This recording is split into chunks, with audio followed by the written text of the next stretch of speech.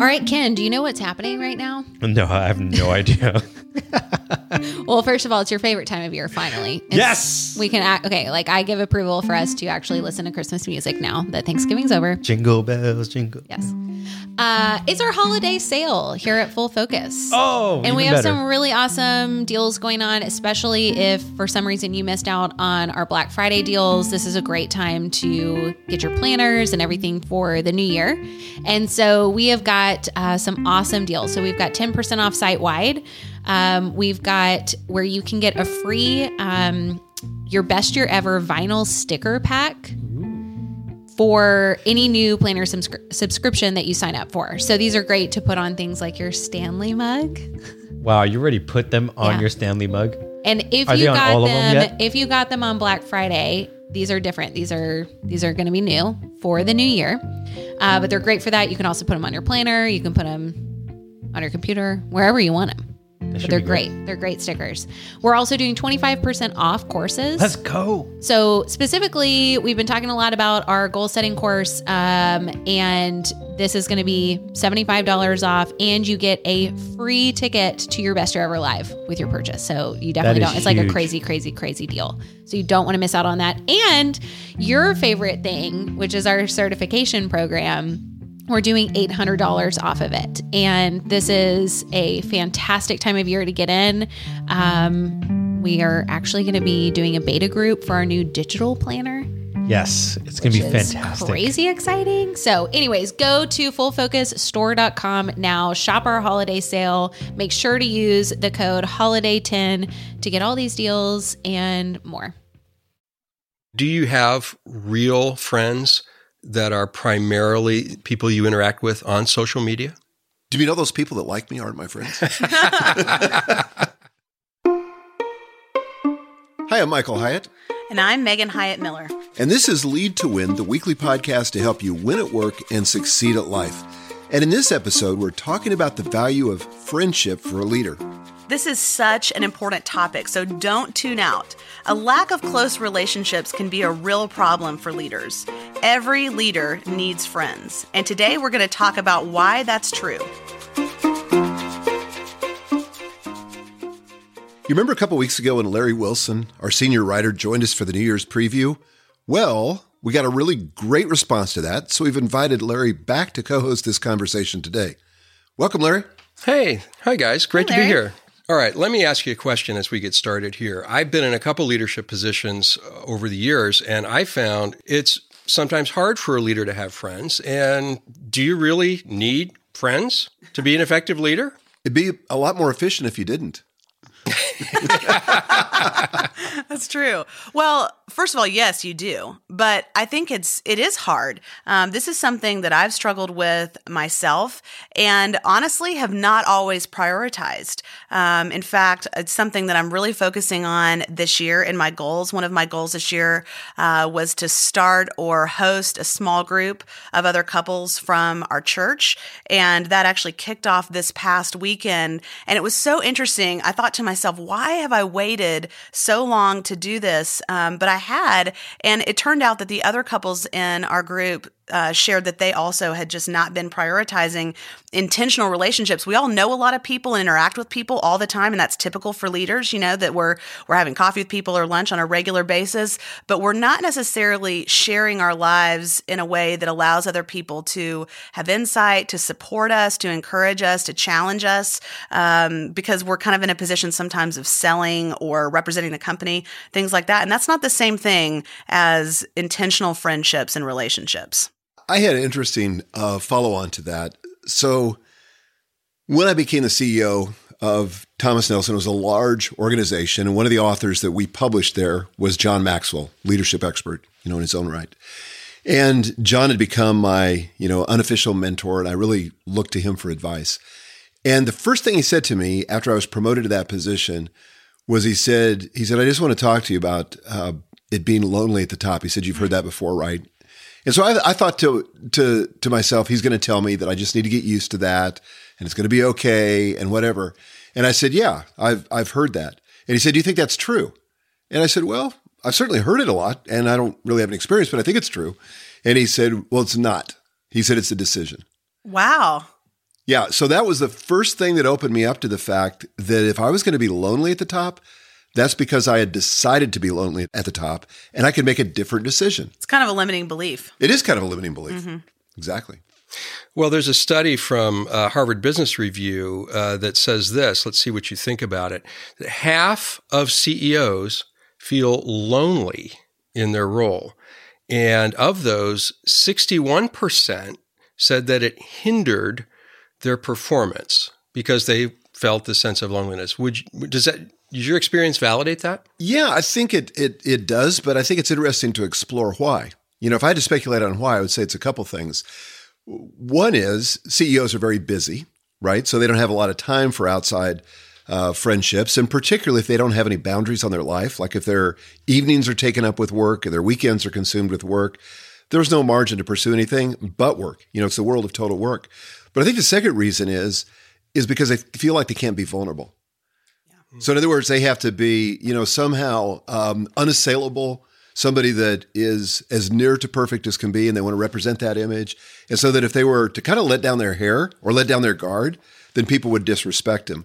And it's a complete myth. It's totally the opposite of that.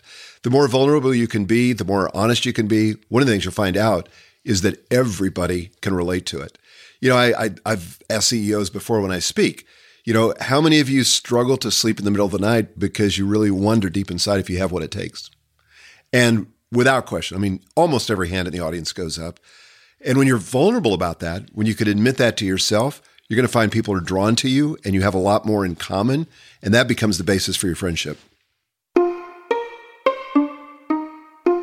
Okay, we're talking about 4 reasons that every leader needs friends. And reason number 1, friends keep you healthy. Michael, tell us about that.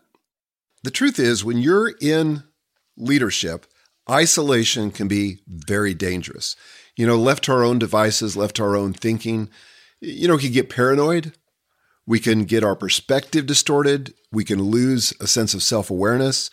And one of the things that friends do is bolster all of that. They help us to be more self-aware because, we realize when we say something that's a faux pas or something that's inappropriate, a friend can be there to correct us or to correct our perspective, or when we feel discouraged or depressed, or maybe, and I'm not saying this is true of anyone else, but for me, I can lose my perspective, especially in the evenings, when I get tired. And all it takes is I can go read one negative Amazon review of one of my books and forget the 475 that are, pretty positive, and go into a tailspin because I lose my perspective. But friends help us retain our perspective and keep our perspective healthy. I also like the fact that friends help us to increase our margin. So often as leaders, we're just That's a good point. really focused on work, and all we're doing is work. And then, whatever happens in the evenings and the weekends with our families.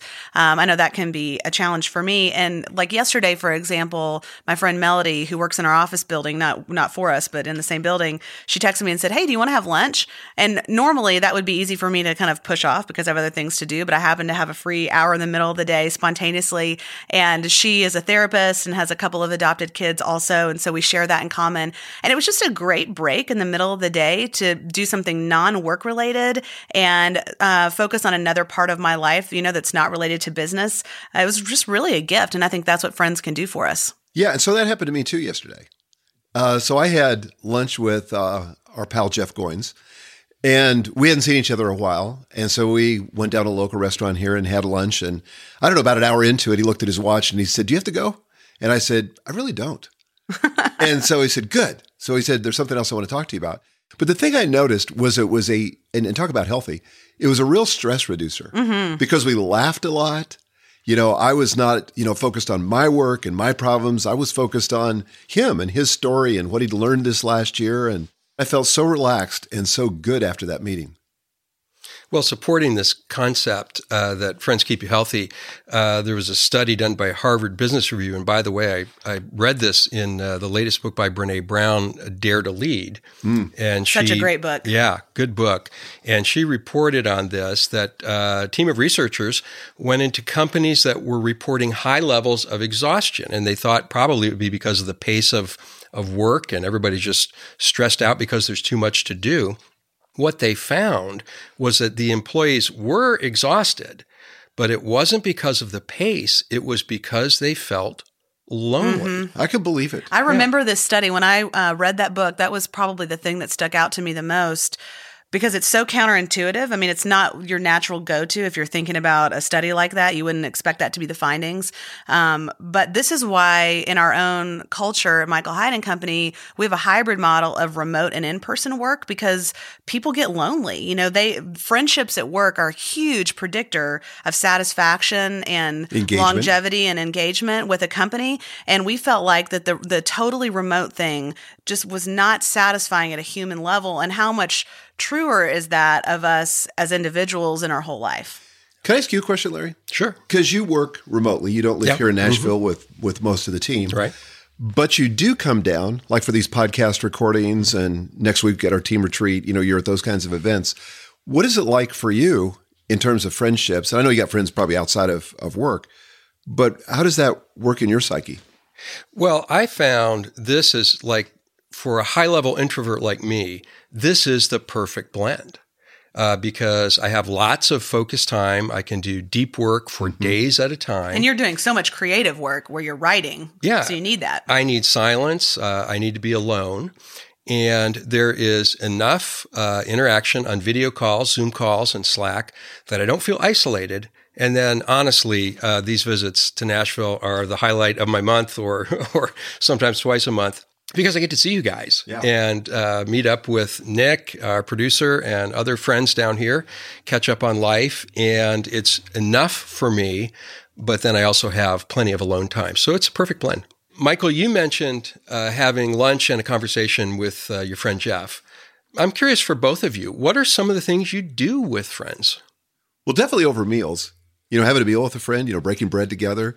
That's a really ancient idea and a very common idea. That there is fellowship around a shared meal. And so we enjoy that. I mean, almost every time we go out with our best friends, it's usually around a meal. I think there's some other things we could be doing, though, and I'm hoping Megan has some ideas here. Well, I think traveling together can be a great thing. That there's something when you have a shared experience, something about having that shared experience that you create memories together, which is huge. Attending important days together, weddings, graduations, births of kids, those kind of things, just showing up for each other. Going on walks together or getting outside together. If you combine movement of some kind that you really enjoy with someone you really enjoy, that can be great. Worshiping together can also be great. I think too, like just having people in your home and going to the homes of your friends, that is one of those things people just do less and less. It's crazy, but there's something so intimate and there's so much connection and you learn so much about someone by being in their own space that just having people over for dinner, even if you bring in food from outside, I think is a great thing to do together. Okay, reason number one that every leader needs friends is that friends keep you healthy. Reason number two, friends make you more effective. Megan, is that true? I think it is true because friends often challenge your thinking, especially if you have good diversity in your friendships of age and background and opinion and all those things. They probably see life a little differently than you do. And that's really not only healthy for you, but it makes you more effective as a leader because you need to consider different perspectives. You need to have well thought out opinions, and good friends can help you do that. I also think that they help you increase your creativity. One of the things I love about some of my girlfriends is that I've said before on the show that I'm an Enneagram 4, which means that I'm kind of the romantic, I tend to think deeply about things, but I have a couple of really good friends who are 7s on the Enneagram, which those are the enthusiasts. They're like just super fun. And when I'm with them, I do things that I wouldn't normally do. Like one of my girlfriends, Jen, she recently had a birthday party and she had it at a salsa club. Now, I mean, I would never, that's just like not my thing, but I loved going. That sounds fun. It was such a blast. And so she encourages me to get out there and do things that I wouldn't do. My friend Katie's the same way, who's a blast. And I think that sparks creativity when you have fun and when you're with people who are different than you are. Yeah, I think that's true. And I can think of times when we've met with our friend Ian, for example, and, got into a discussion of his business. And I think he's benefited from our creativity from an outside perspective. I think it's made him more creative. And I would say the same thing with us. My friendship with him has opened up an entire world, particularly related to the Enneagram and understanding the deep motivations of my own life, and when I'm in health and when I'm not healthy. And so it has made me more effective as a leader, for sure. Michael, I'm going to quote from your book, Your Best Year Ever. Do you remember this quote in there about Lewis and Tolkien and their friendship? I do.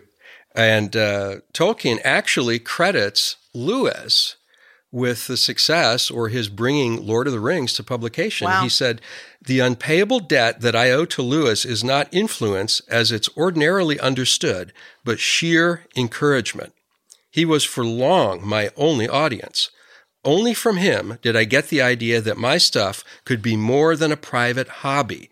But for his interest and unceasing eagerness for more, I should never have brought Lord of the Rings to a conclusion." Wow. I can see that. I would not have written my first book if it had not been the influence and the pestering from who was my best friend then, David Dunham. Passed away this last year, great loss to me and to our family and obviously to his family. But it was his influence that motivated me to write. And because I didn't think I could do it. And he said, "You absolutely can do this." And even when I was rejected by 29 publishers, he was the guy that said, "Nope, we're going to stick with this." I got a counterpoint I want to bring up, Megan. You mentioned friends at work, and some of your good friends are people that you work with. And there was an interesting study of 300 workers in the insurance and restaurant businesses. I don't know why they picked those two, but they did. And these researchers found out that having friends at work significantly increased an employee's performance as judged by their supervisor. So they're more effective employees. But it came at a cost because they were more likely to be distracted by long conversations and socializing. Emotional exhaustion. You take on all the stress of your friends. They bring that into work and dump it on you. And then some stress when there were competitive opportunities and you're going up against a friend. So, I mean, is it worth having friends at work if it's going to be that much trouble? Yeah, I think it is. And I would say that, when you have friends at work, they're more complicated because of those things sometimes. But I think it's a net gain. Certainly there is a cost associated with it. I think that's true for all relationships. All relationships cost us something because they require an investment, but the return is greater than what we have to invest. And I think that's the big idea there. That's also where I think we have to look at effectiveness over the long term, not just the short term. Right. I mean, if I decide that I'm going to swear off my family and not exercise and stay focused on my work, I can be highly effective, highly efficient, but not for long. It's not sustainable. And I think that's one of the values that friendships bring to us is that they make our life more sustainable. It's a great point. There have been some famous competitors who were good friends as well. Chris Everett and Martina Navratilova, who were great competitors on the court, also very good friends. Joe Louis and Max Schmeling, I hope I pronounced that right, who the German boxer and, of course, the great American heavyweight. They met in the Olympics in 1936 in Berlin. Had a very much talked about bout because it kind of highlighted the tensions in the world at the time, but they actually became good friends. Kind of interesting story. Yeah, I have a story from that too that's kind of interesting. About maybe 15 years ago, there was a literary agent in our industry back when I was in the book publishing industry, Rick Christian, who's since become one of my very best friends. And Rick had this vision of inviting a bunch of CEOs from different publishing companies to his home in Colorado to spend 3 or 4 days together. And it was over the Labor Day weekend. And so these are people that were my fiercest competitors, people that, on the playing field, I didn't have a lot of good to say about them, and they probably didn't have a lot of good to say about me. But when we got together and started entering into our lives, and get this, we met every Labor Day weekend for over 10 years with our spouses, and we never missed. And we just had a reunion this last year, and we picked up right where we left off. But the thing that was cool about it is that I realized that they were a lot like I was, that we had a similar calling, a similar sense of mission, but it also made us competitive in a good way, because I would hear some of the things that they were doing and it would spark ideas in my mind, help me to be more creative. But I treasure those friendships with that group of 5 couples as some of my very best friends. The funny thing is we don't see them except when we get together. We don't talk to them much in between, but it's like we pick up exactly where we left off every time.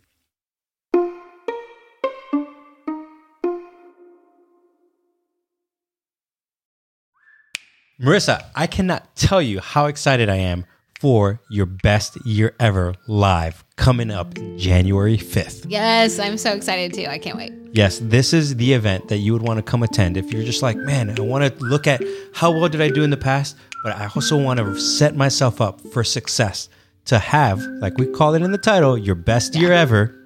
This is the event you want to be at. We have thousands of people coming to this event already, and you and I will be emceeing this event. Yes. So there's going to be a lot of fun, a lot of excitement to come join us to make it a great year for you. Yes. Now, in order for you to receive it, all you have to do is buy the Full Focus Goal Setting course, and you get a ticket to your best year ever. Yes. And the best part is that course is 25% off right now. So you're going to get a discount and a ticket to the live event, which is normally $197. That's a killer deal. So it's a killer deal. It's a no-brainer in my opinion. But definitely join us. It's going to be so much fun. January 5th, it's totally virtual. So no matter where you are in the world or, whether you can get on a plane or not, don't worry about it. You don't have to. You can do this from the comfort of your own home, and we'll be right there. Yeah. And just imagine having your goals already set for the entire year and a plan to execute them. Yeah. That's worth all the money that you can. And the best part, it's a free event for you if you buy the Full Focus Goal Setting course. Yes. All right. Well, we would love to see you there. So make sure to go to fullfocusstore.com and take advantage of this deal. We'd love to see you at your Best Year Ever Live.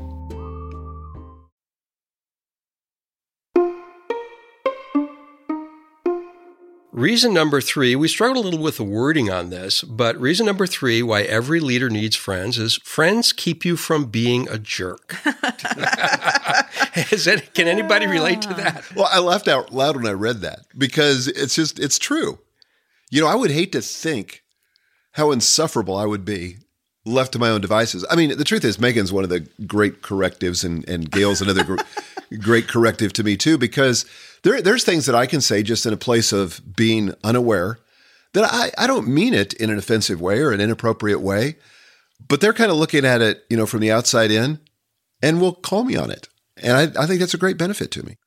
I think the other thing is that your friends are not that impressed with you necessarily. If you're in a public role, they're not your fans, they're not your followers, on social media. I mean, these are people who hopefully are seeing the good, the bad, and the ugly of your life that is unfiltered. And they have their own things that they're challenged with and they're pursuing. And so they're not really that impressed with you. And that's so healthy. That your big win that your fans or followers might really care about is not nearly as important as the fact that someone in your life is struggling with an illness or one of your kids is having a hard time. Those are the things that your friends care about. And certainly they celebrate with you. And I'm not saying that that's not a part of it, but it's much more multidimensional than that. And they remind you that there's more to life than your successes or failures. So you don't get too full of yourself or too self-absorbed.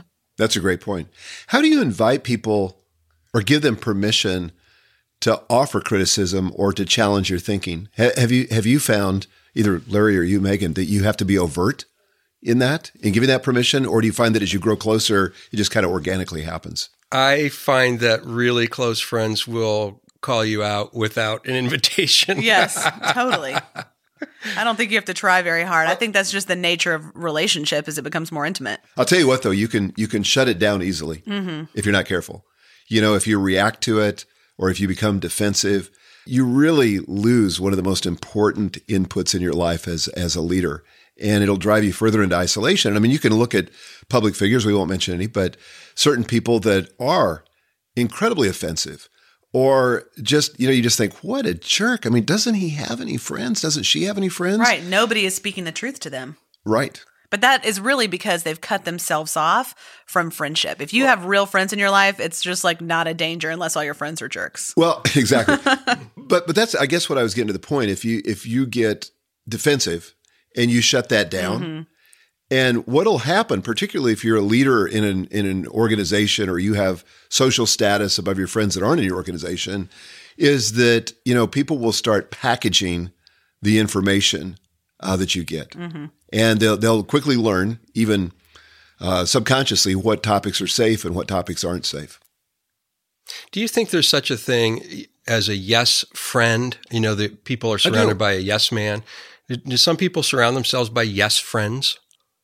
I think that's kind of fake friendship. I think if you have real friends, that's probably not a danger. But if you have a public presence with people who are really fans that would like to be your friend, but aren't really on an equal footing with you in some way, they kind of start out in a fan sort of role, that's a danger. Those people may be much more hesitant to be honest with you. But if you're talking about people who you're walking through your regular life with, I think if they're real friends, they're not going to be yes friends. Do you think this is a greater danger in social media? And do you have real friends that are primarily people you interact with on social media?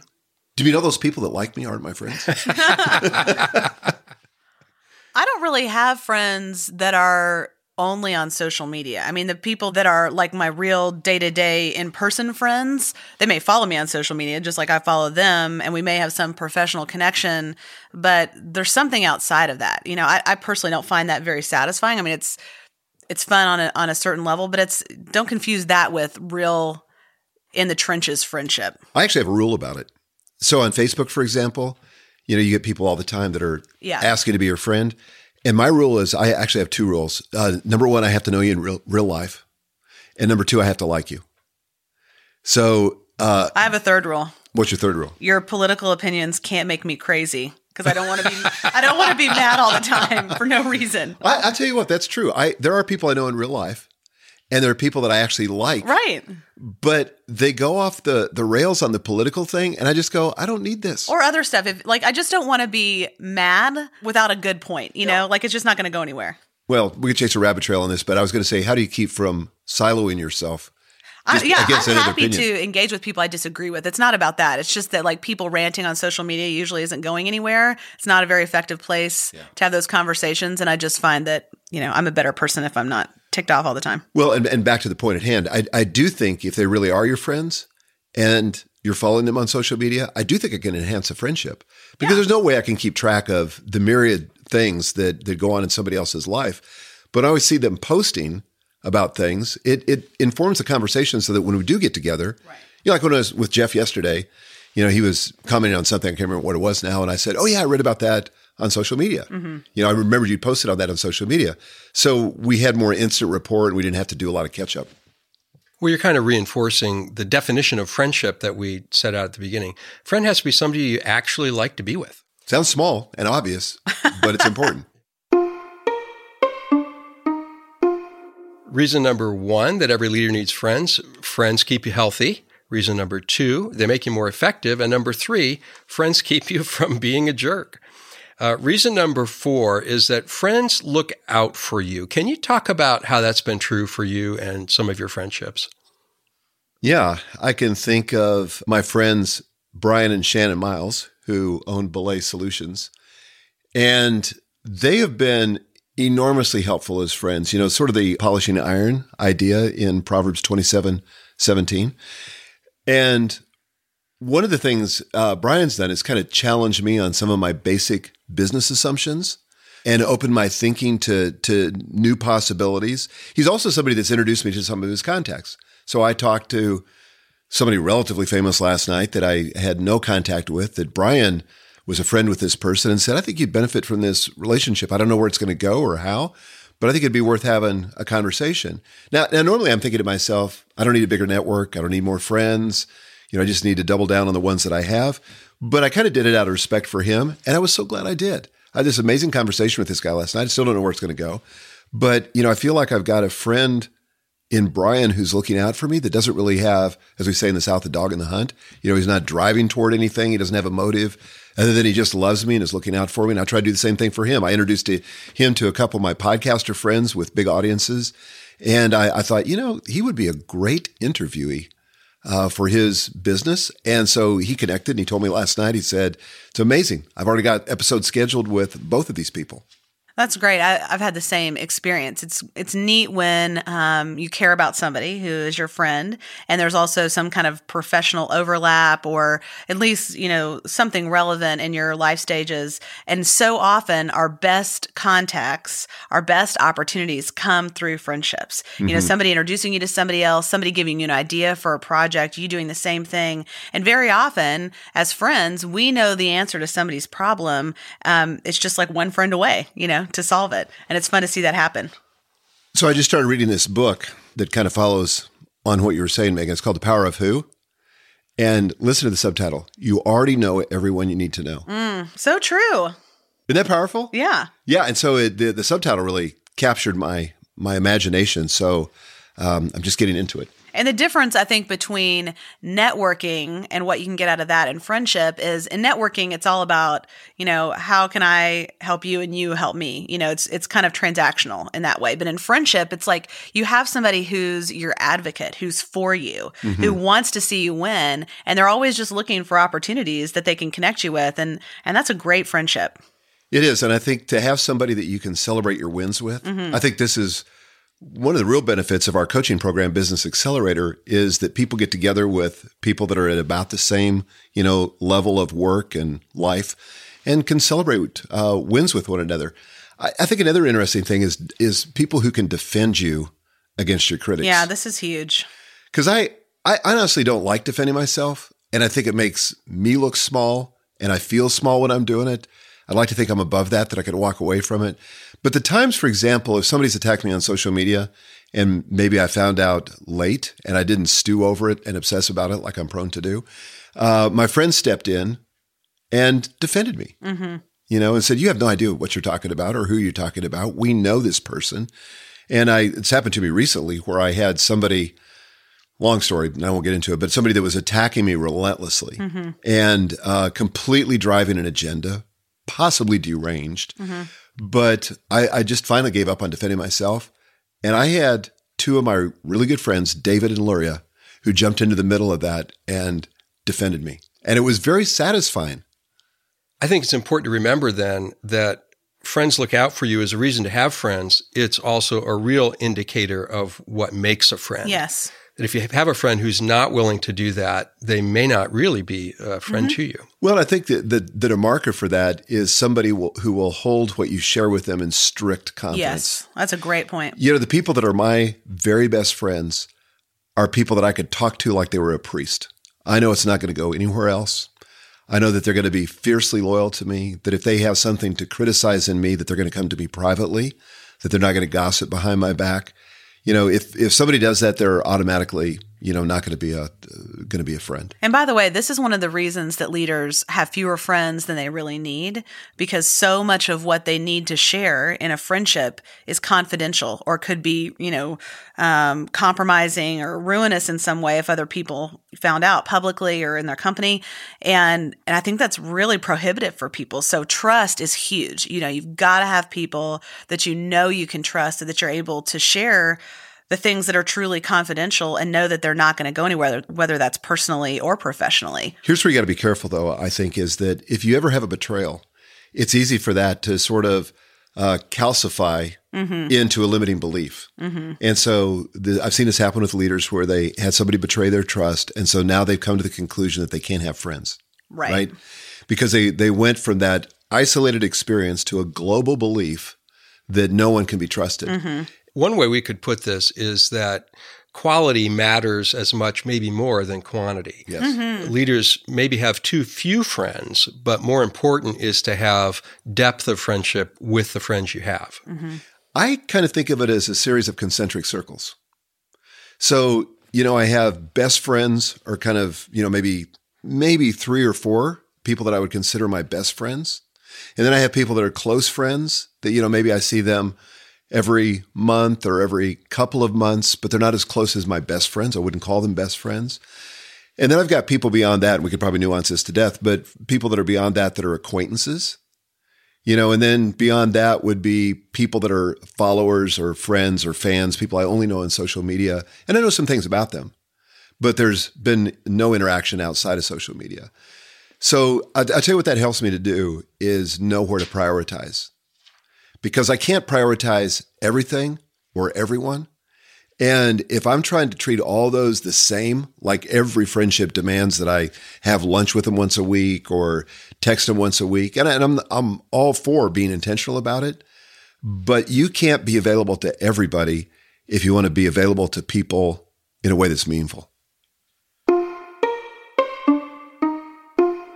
So we've talked about the reasons why every leader needs friends. Many leaders will realize, perhaps listening to this, hey, I really don't have close friends. Mm-hmm. How do I fix that? Well, I think there's a few ways. First of all, it starts with a commitment to prioritizing it. So, for example, I realized the other day that I have fewer friendships with other female executives and business owners than I would like. There are people that I know, but I'm not close to necessarily. So I sent my executive assistant, Jamie, a list of about 8 women who live locally that I know, but not as well as I'd like to set up lunches with. And I'm going to intentionally pursue those relationships and initiate with those people on a regular basis. And I have a feeling that out of that group will come several close friendships. The other thing is, if you don't feel like you already know those people, it can be helpful to join some kind of a group. So that could be a small group through your church. If you're looking for more professional friends, it could be, like you were talking about, Dad, a coaching program. I mean, a lot of our clients have found their friends in those contexts. We have had the same experience in our own coaching program. But I think it starts with taking initiative. I think so too. And in fact, just listening to you talk, I was kind of distilling that down into a series of steps, which I want to do. So I would say, number 1, making the commitment that you're going to have better friendships. Number 2, I would suggest that you literally target a list of individuals, the names of the people That's right. that you want to pursue. Number 3, come up with some kind of activity, sort of like a habit goal, something you're going to do, like you're going to have lunch with them, or you're going to invite one couple over from church a week, or whatever it is. And certainly don't be more aggressive than you've got time for. This can't become an all-encompassing project, but there's got to be space on your calendar for it if it's going to work. And then the 4th thing I was thinking is, what I always say is what gets scheduled gets done. So you've got to schedule this time. Well, if you're feeling anxious about this too, so I know some of you guys listening, maybe you're not as practiced in this and this creates some anxiety in you. Like, what if they don't like me? I mean, it kind of goes back to almost like middle school sort of fears, but as adults, we have those same things running through our head. I think this is an area where you have to just push out of your comfort zone. Yeah, anytime you're getting to know somebody new, unless you're a super extrovert and you have a lot of confidence in that area, you're probably going to feel a little uncomfortable. But if you go in being curious about the other person, and maybe this is my introvert hack for meeting people I don't know, having 2 or 3 questions that are, kind of leading questions that will help get the conversation started, that can be really helpful. And I think what you'll find is other people are just like you. They're looking for relationships. They feel lonely. They would like to have more connection with people that they have things in common with and that they also like to spend time with. And so you kind of have to challenge your limiting beliefs and just get out of your comfort zone and do it. Well, today we've learned that every leader needs friends, and they can keep you healthy. They make you more effective. They keep you from being a jerk sometimes, and they look out for you. So guys, any final thoughts today? Well, friendship is critically important. And as a leader, you can't afford not to prioritize it. But if you've held back and you don't feel like you have the friendships you need, I really want to challenge you to take action, to schedule coffee with someone that you'd like to get to know better, or to schedule dinner at your house. Just do it, and do it in the next week. Set yourself a short timeline, because that's often how we make progress quickly.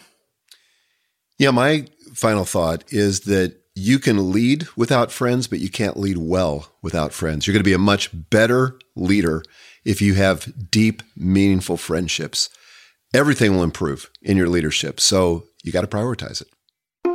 Great thoughts, Michael. And thank you for the opportunity to be here. Thank you, Megan. You bet, Larry. Great to have you. And also thanks to you guys for listening to us on Lead to Win. And join us next time when we're going to reveal the 5 powerful questions that drive leadership. Until then, lead to win.